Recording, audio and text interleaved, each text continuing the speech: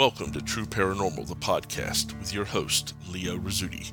Every week we will explore such topics as ghosts, demons, poltergeist, haunted history, time shifts, cryptozoology, and other aspects of the paranormal through listener-submitted accounts, documentary studies, and interviews with the investigators that dedicate their lives to searching for proof of the unknown. So get a fresh cup of coffee, dim the lights, relax, and get ready for a short visit to the realm of the true paranormal. Hey guys, Leo Rizzuti here. Welcome to another episode of True Paranormal, the podcast.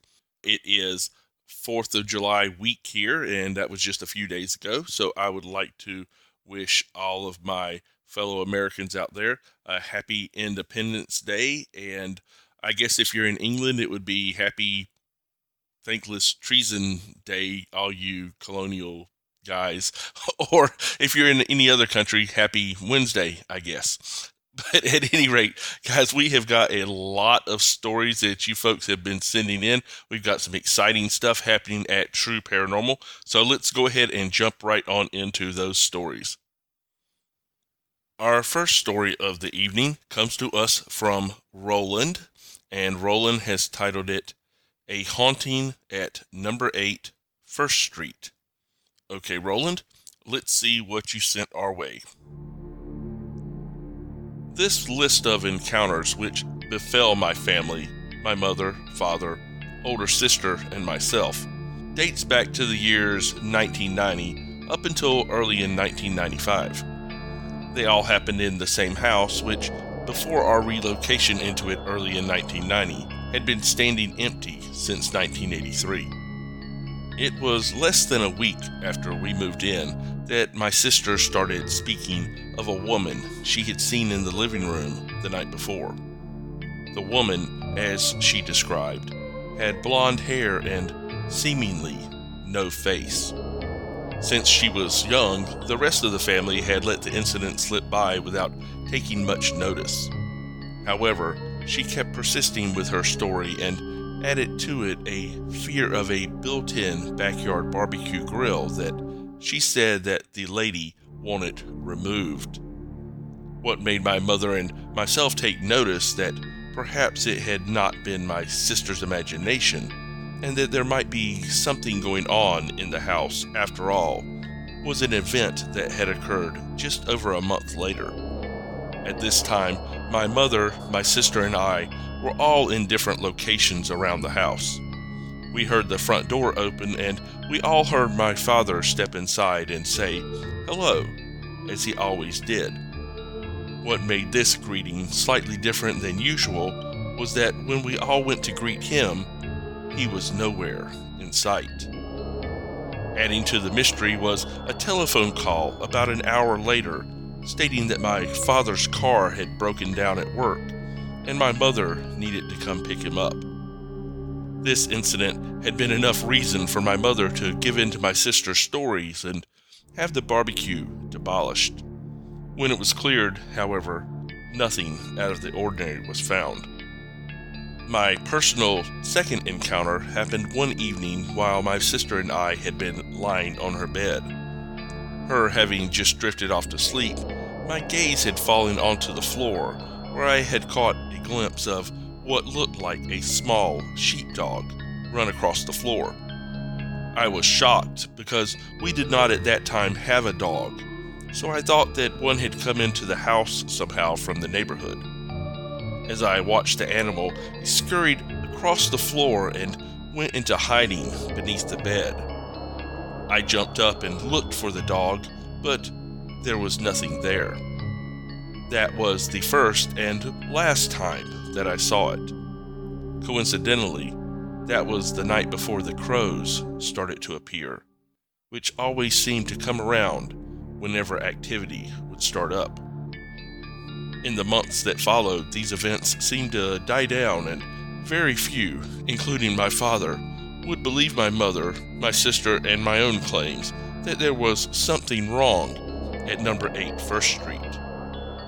At this time, however, my parents started becoming more concerned about my growing fascination with the undead and macabre than with anything ghostly happening in the house, which made sense since I was still in elementary school at the time. The next event that occurred, I believe it was close to Christmas time, involved a beating of drums in the backyard.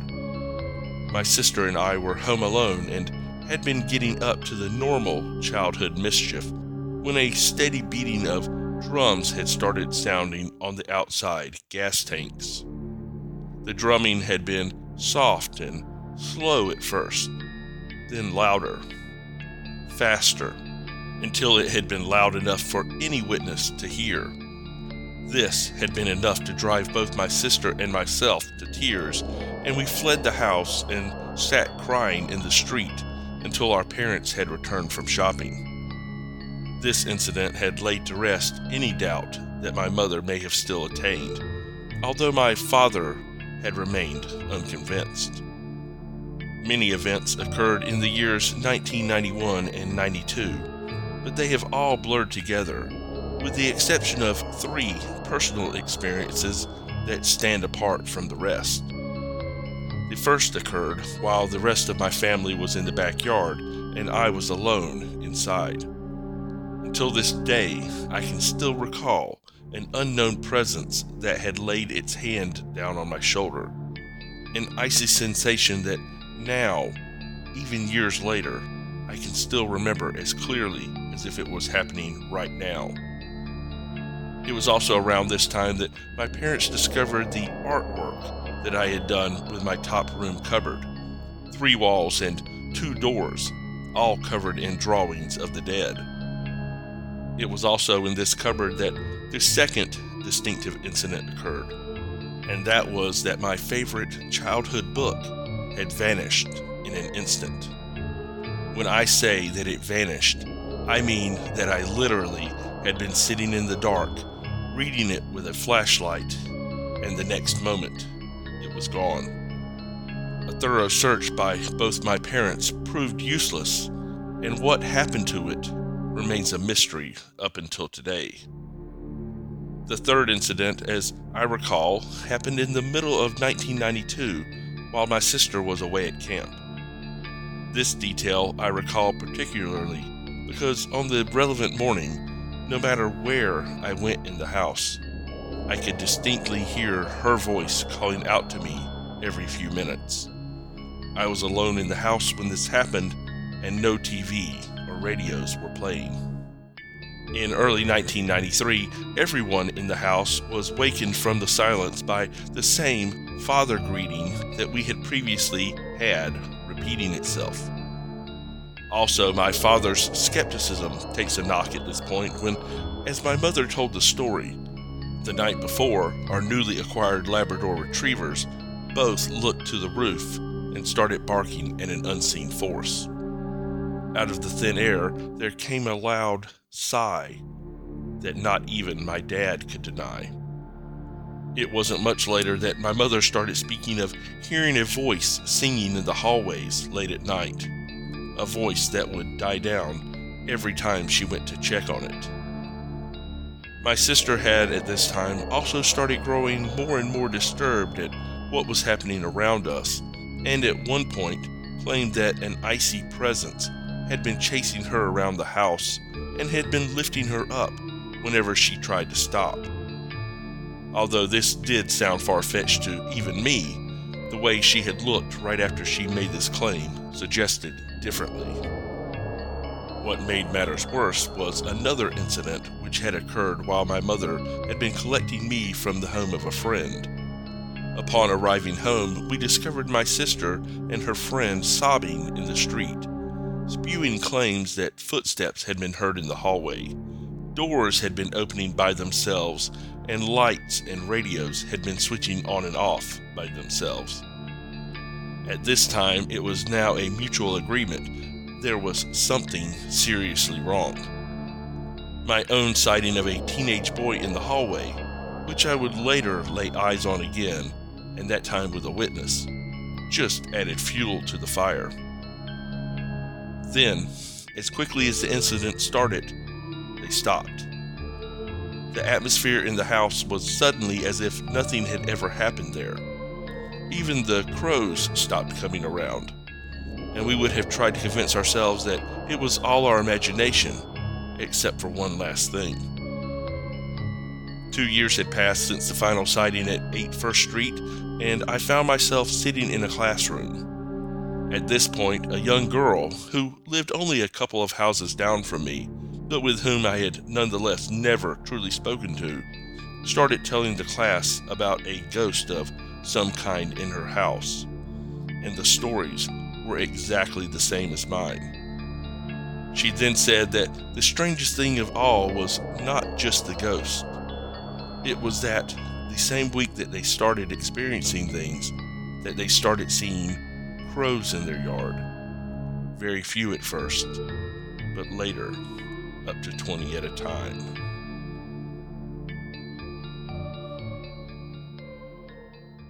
Wow, Roland, that was an absolutely amazing story. And that is a lot of activity to have happen in such a short period of time, or relatively short. It would be fascinating to know about the history of not just of the house you lived in, but of the community property, because it seems like from your story that the activity was not strictly limited in the end to just your house, but to neighboring houses as well. And speaking of that, what is the deal with the crows? I don't I don't quite comprehend what the crows were doing. Um, Obviously, they were some kind of portent, some kind of omen as to activity. As you said, I've just never heard of anything like that where animals, other than flies in certain demonic instances, never heard of anything where animals are particularly attracted to haunting activity. But obviously, they signaled something, especially if the activity went from one house to another. As far as your story, the fact that it was just a few years and the fact that the kind of activity you saw fits a very typical pattern. Oftentimes we will see activity that only lasts for a few years, and it seems to always follow the same pattern. First, you have small incidents that can be pretty readily dismissed, things like doors being open or maybe an occasional knock on a wall or scratches or something like that, things that can be fairly rationally explained away. But then when things become more frequent, you realize that activity is not of a natural cause. It is more of a paranormal cause because of the frequency of it and because of the other evidence around, where doors will be seen to open on their own, things like that. Footsteps will be heard in hallways where people aren't there. Things like your father coming home where you hear him come home, but obviously nobody's there. Things like that. And then all of a sudden, after a while, you get the third phase, which is a huge ramping up of activity in what is normally a final burst and usually lasts anywhere from a couple of weeks to several months. In this, you usually have the same kind of activity, but just a lot more of it, or occasionally you start having things like apparitions appear where you didn't previously have them, or you will have touching, scratching, stuff like that that wouldn't happen beforehand, but now you're starting to see that more and more often. I'm thinking specifically about the case of Calvados Castle, which, if you listen to some of our earlier broadcasts, we covered the history of Calvados Castle, and we saw that same pattern with there, where it was very little activity and then a more moderate activity, and then all of a sudden it seems like the floodgates opened up and everything in the world started happening all at once. And then we have, of course, the final phase of the haunting activity of this type, and that is the sudden drop-off. And it will do a lot of times exactly what you describe in your story. It will go from everything in the world happening, multiple things happening every single day, to the point where, as you said, they just kind of blur together and you can't keep track of them, to literally nothing. And there's no explanation as to why it stopped. There's no explanation as to where the activity might have gone to, whether it's going to come back, anything like that. Sometimes we see that in conjunction with religious practices. People will have a mass occur in their house, or they will have somebody come by and bless the house or something like that. But more often than not, it literally has no explanation. It just is, hey, it's Tuesday. We're not going to have any haunting activity. And by the way, we're not going to have any more from here on out. Which, of course, does nothing for anybody's credibility when you try to bring people by to see the haunting activity in your house and it has stopped. So it's kind of frustrating there. But the good news is that in the end, it stops. And I do appreciate you sharing your story with us. That was awesome. And I'm glad to hear that you guys are no longer experiencing what you lived through. Okay, our next story is LE419. And it is sent to us by a listener named Ran. Okay, Ran, let's see what LE419 is all about. Back in the 1980s, my partner and I moved from Parkdale in Toronto to 419 Sherbourne. It was an apartment on the 3rd floor. We moved in with 3 cats and a dog. It was a large 1-bedroom with the bedroom at the top of the stairs across from the kitchen. It had a long hallway with the bathroom 3/4 of the way down the hall and the living room at the end. The building was old, and the living room had a kitchen sink in a small room-type area behind a wooden bookshelf. I was told that they used to rent each room out, a rooming house kind of thing. The first time I thought that something strange was when we came back from London and found a wooden cross that was on the wall, on the floor, and one of our cats in the bedroom on the windowsill, seemingly frightened, with our 2 Siamese under our bed. It was strange as they always came out to greet us, especially after we were away overnight. The door to our apartment was on the 2nd floor, and there was about a 6-inch gap between the door when it was closed and the first step. The steps were carpeted, but the cats discovered that the carpet under the first step could be pushed back and they could get into the walls. I put a small window screen between the step and the door to keep the cats out of the walls. My partner worked in a beauty supply shop and closed the store at 6 p.m. every night. On several occasions, I would hear what sounded like our apartment door being opened and someone coming up the stairs, but only to the 3rd step. The dog would hear it too, and he would go to look with me, but no one was ever there. One evening, I heard the door open and someone came up the 3 steps and then stopped. When I went to look, there was no one there, but the screen from the bottom step was laying on the 3rd step. I mentioned this to my partner, who just laughed it off and said it was my imagination. One evening, a friend of his came to visit at around 4:30 p.m., and we had a coffee and talked, waiting for my partner to come home. My dog was in the living room, laying facing the hall. Our friend and I heard the door open and someone come up 3 steps. I looked at the clock and it was just 6 o'clock, so I knew it wasn't my partner.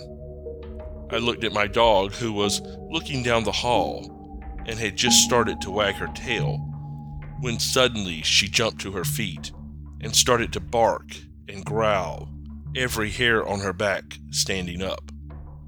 Our friend grabbed my big ashtray for a weapon, as we thought maybe someone had just broken into the apartment. We rushed to look down the hallway, but my dog kept blocking me and would not let me enter the hall. All the time, she had her eyes fixed and appeared to be looking at something about 6 feet from the floor, all the while growling and barking. My friend and I could not see anything. We searched the apartment and found the cats on the bed with their tails all fluffed up and their eyes as big as saucers. After searching the apartment with me, our friend left, asking me to have my partner phone him as soon as he came home. I took my dog and sat outside until my partner came home and asked him to call our friend right away. Our friend told him what happened, and we wrote a notice to our landlord saying we were moving out.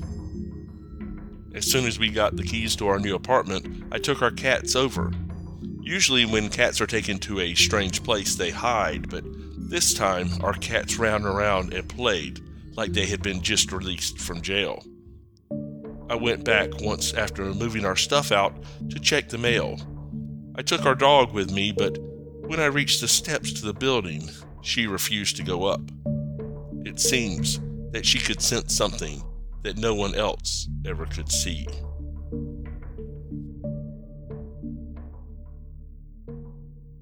Whoa, Rand, that was an absolutely incredible and creepy story.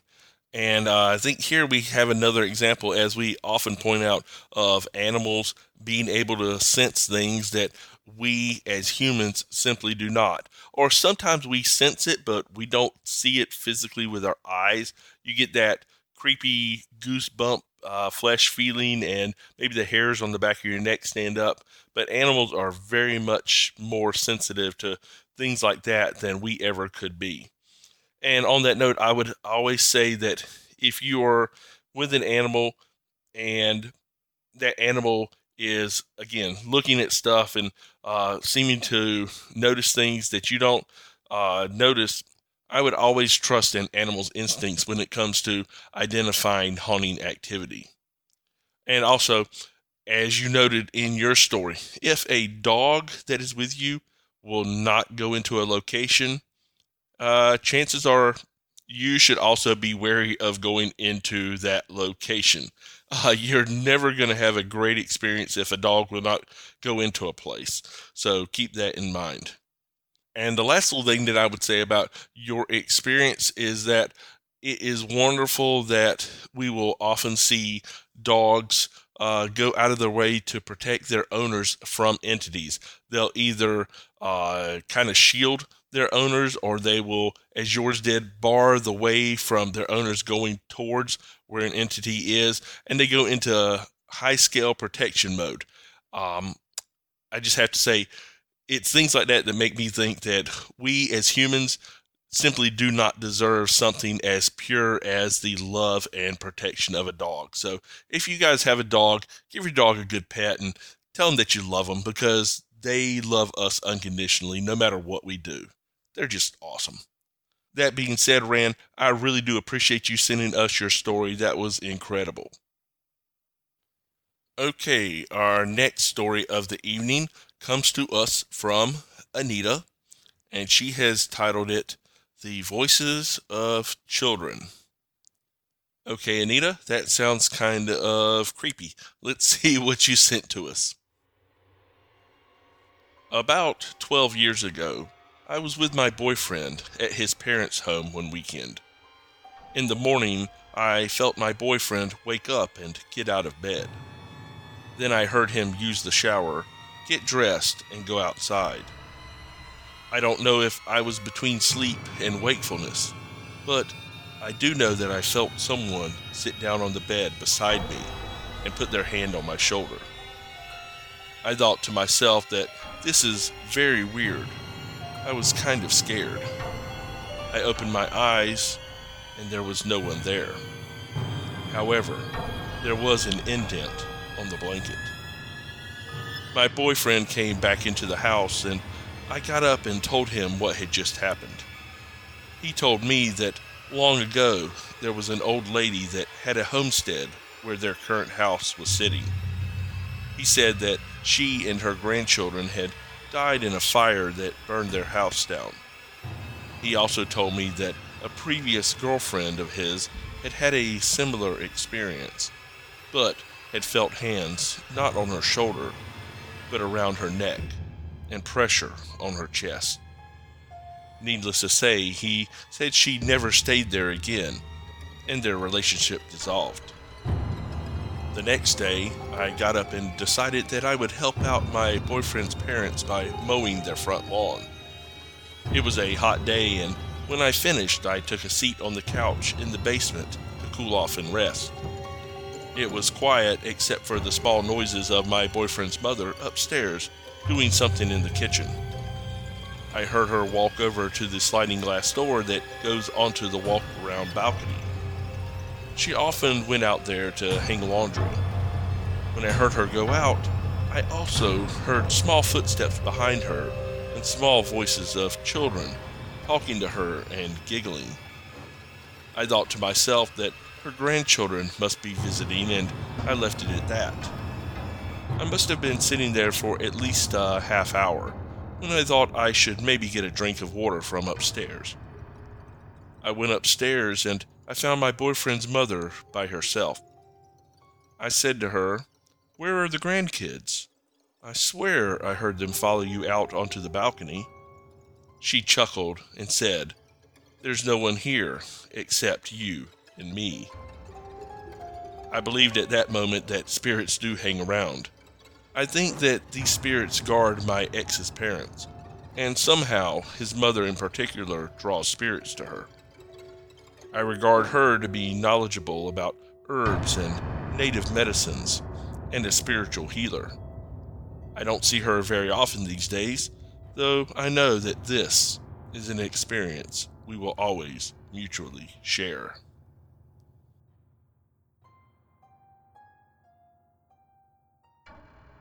Wow, Anita, that's a great story.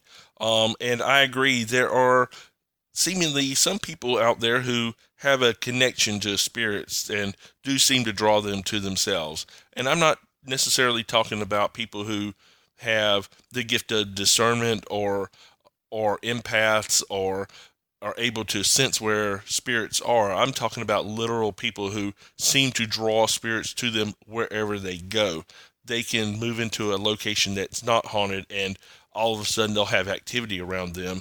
Seems like that might be the case with your boyfriend's mother, or ex-boyfriend's mother, I should say. And maybe this lady is someone who has found that spirits are drawn towards her, and perhaps particularly child spirits, and she feels a love for them and simply cares for them, which is a beautiful thought if you think about that for a little while. And she might have chuckled when you asked her about it because she knew what you heard, but she didn't want to make a big deal out of it, either because it might scare you or possibly because it would scare the child spirits away. And if it was her responsibility, or what she has taken on as her responsibility, to care for these ghost children, perhaps it's a situation where she simply wants to make sure that they feel comfortable around her. And so she's not going to do anything to disrupt them, including acknowledging the fact that they might be scaring you, which might dissuade them from coming around. At any rate, I really appreciate you sending your story to us, Anita. That was an incredible experience. Okay, our last story of the evening comes to us from Sandra, and Sandra has titled it, "The Man in a Black Cape." Okay, Sandra, I'm assuming you're not talking about Batman. So let's see what the man in a black cape is all about. We moved into our apartment 11 years ago. When our daughter was small, she had dolls that sang and played Patty Cake, Ring Around the Rosie, and some other songs. Every once in a while, they would all start to sing at the same time in the middle of the night. The dolls were kept in our dining room. At first, we thought it was somehow caused by dry air, or maybe a malfunction in the batteries. These dolls would only talk or sing if you held their hands, yet we were all sleeping when they would all three start at the same time. It was around then that I started to often see a man in a black cape running up or down the hallway, or perhaps going into the kitchen.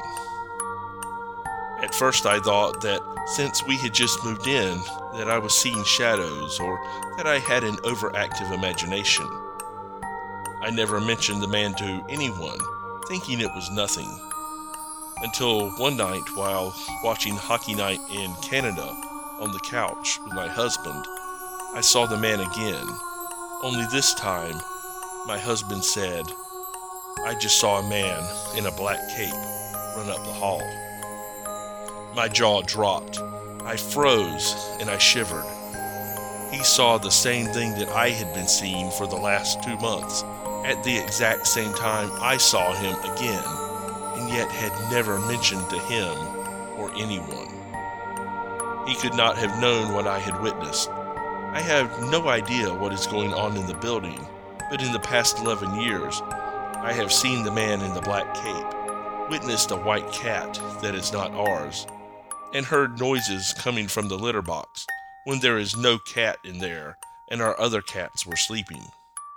I myself have been woken up at night seeing a young girl around the age of 9 or 10 standing in the hallway, always dressed in a nightgown and with blonde, wavy hair. I have experienced a woman entirely in white in the basement of the building and seen her in our apartment. My husband saw her come from the apartment across the hall and walk into our suite one night when he was coming home from work. While sitting here at my desk, a cupboard to my left where the kids store toys opened one afternoon by itself. Both doors at exactly the same time. They had been shut tight all day, and then out of the blue, they both opened. Toys have disappeared, then reappeared, only in a different part of the house.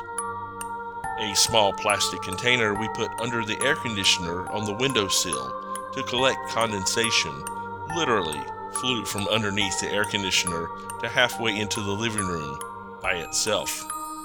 Hand weights have even come off the stand, and we are talking about 5 to 10 pound weights, by themselves, landing upright on their ends. I have experienced the little girl playing tag with me, tapping me on the shoulder. When she does, I experience a chill that is so cold it sends shivers like you wouldn't believe. And the cold is not an all-over cold, just that particular spot. She appears from time to time like she is looking for her mother, or any mother, to take care of her and somehow has come to me. I am the only one to see her. However, we wonder if it's her that takes and hides the toys. The lid to a storage container has risen above the actual container itself and then slowly lowered itself back onto the container. I have smelled cigarette smoke in the apartment, but in bedrooms where and when there is no one else in the apartment except for myself and the cats. And I don't smoke. I have heard knocking at the front door, definite knocking that has even made the cats sit up, yet nobody is ever there. The television has gone on by itself. It is also shut off by itself. Things in the apartment move, then they return to where they had once been. Things like knickknacks on the shelves, toys, a lighter. We have smelled perfume or aftershave and cologne in the apartment when nobody is wearing anything, and it is a scent that neither myself nor my daughter own. While in the bathroom in the middle of the night, the door opened by itself, and a small towel that was hanging on the door started to move, like a breeze was blowing it. Yet there was nobody or nothing there, and there was no air movement. That same night, just a minute or two before, the phone rang and there was nobody there, only a beeping sound, much like if someone was sending you a fax. It was then that I had to go to the washroom after being woken up, and the door was only a little closed but fully opened on its own, like the phone call and the door opening were a sign that someone was there. Wow, Sandra, that is an absolutely amazing story. And I want to say, just first off the bat, dolls are creepy. I don't care what anybody says, dolls are creepy. And, you know, there are certain levels of creepiness to dolls. To me, Raggedy Ann dolls, although the original Annabelle doll is not actually what you see in the movie, is actually a Raggedy Ann doll. So it kind of has an element of creepiness to it. To me, those kind of dolls are not creepy at all. Plushy dolls are not that creepy. The ones that are creepy to me are the ones that are fairly lifelike, and especially the ones that open their eyes whenever you sit them up. And specifically those kind of dolls because of an incident that happened to me whenever I was younger. And I'm going to take a moment here, if you guys don't mind, to kind of tell a little bit of a story that happened to me when I was maybe 11 years old, something like that. I had been in a car accident with my sister, and she was driving, and while she was in the hospital recuperating, my mother was spending a lot of time down there because my nephew was really badly hurt and in fact ended up dying, and things like that. So we stayed during the time my sister was in the hospital at my aunt and uncle's house. And they had their two older sons that were not there at the time, although I think one of them might have been. And we also had my other two cousins who were twin girls that were there.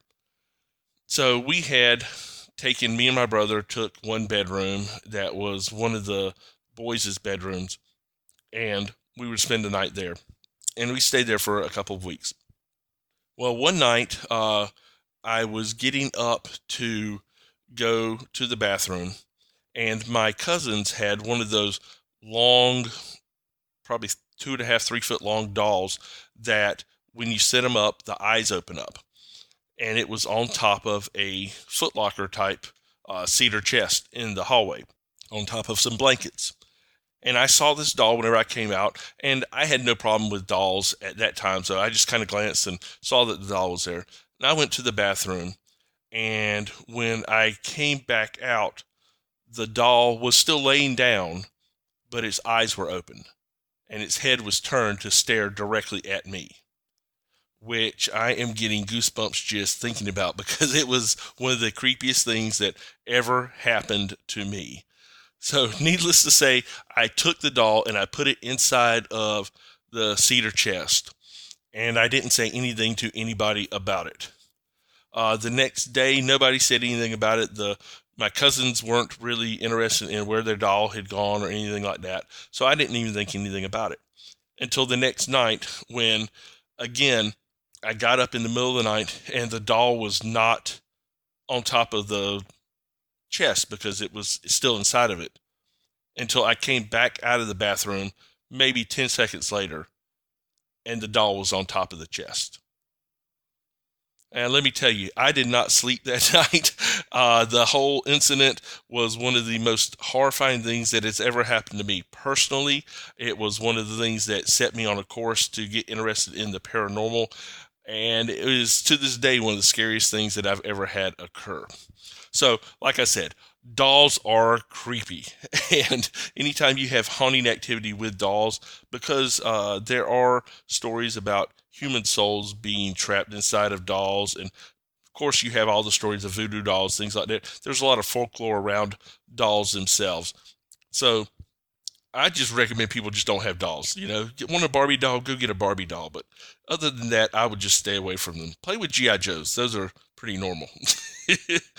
But it did sound like you, Sandra, had a lot of serious haunting activity. And you think about the energy levels required to move heavy objects like the weights. 5 or 10 pound weights are not easy to move physically, much less with just spiritual energy. And not only that, but to create phantom smells. And as we have talked about in the past, the fact that you have a phantom smell is unique, not only because it is involving a sense that is not normal for sensing activity like touch or hearing or seeing. Your sense of smell is unique in that for you to be able to smell something, an atom or a molecule or a particle from whatever it is you're smelling has to physically touch your olfactory nerves, and it kind of fits in like a piece of a jigsaw puzzle. And when that particle hits that nerve, it kind of reads it, and it says, oh, that's cookies, because we've smelled cookies before, and we know that this particle is that. So for you to smell something, for you to smell a phantom smell, like perfume or like cigarette smoke or something like that, that entity, whatever's there, has to have enough energy to where it either literally creates matter that you can have contact your olfactory nerves and read as a scent, or it has to have enough energy to affect your nervous system to where it fools your olfactory nerve into thinking that it's smelling something, which is incredible on its own face value. And the one thing that worries me and bothers me a little bit about your story is the child ghost. And as we talked about in the previous story, there are, of course, child ghosts. There are ghosts of children that people experience all the time. And some people have special relationships with these ghost children. But I would always caution, if you just see one, and especially if you have very heavy activity associated with it, which it sounds like you have there, negative entities a lot of times present themselves as small children, and particularly small girls. And they're usually ranging in the age between 7 years old and 10 years old, which is right in the wheelhouse of what you are experiencing. So I would definitely keep that in mind and use some caution when and if you are communicating with this spirit in your apartment. You don't want to give it any kind of power. You don't want to strengthen it.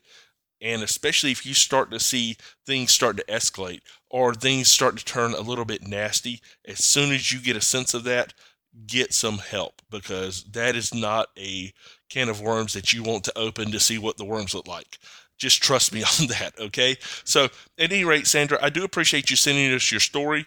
If you have any other incidents, or if you find that it is something that you need help with, be sure to contact us and we can see if we can get somebody in your area out to see you as soon as possible. But thank you for sending your story. That was absolutely incredible.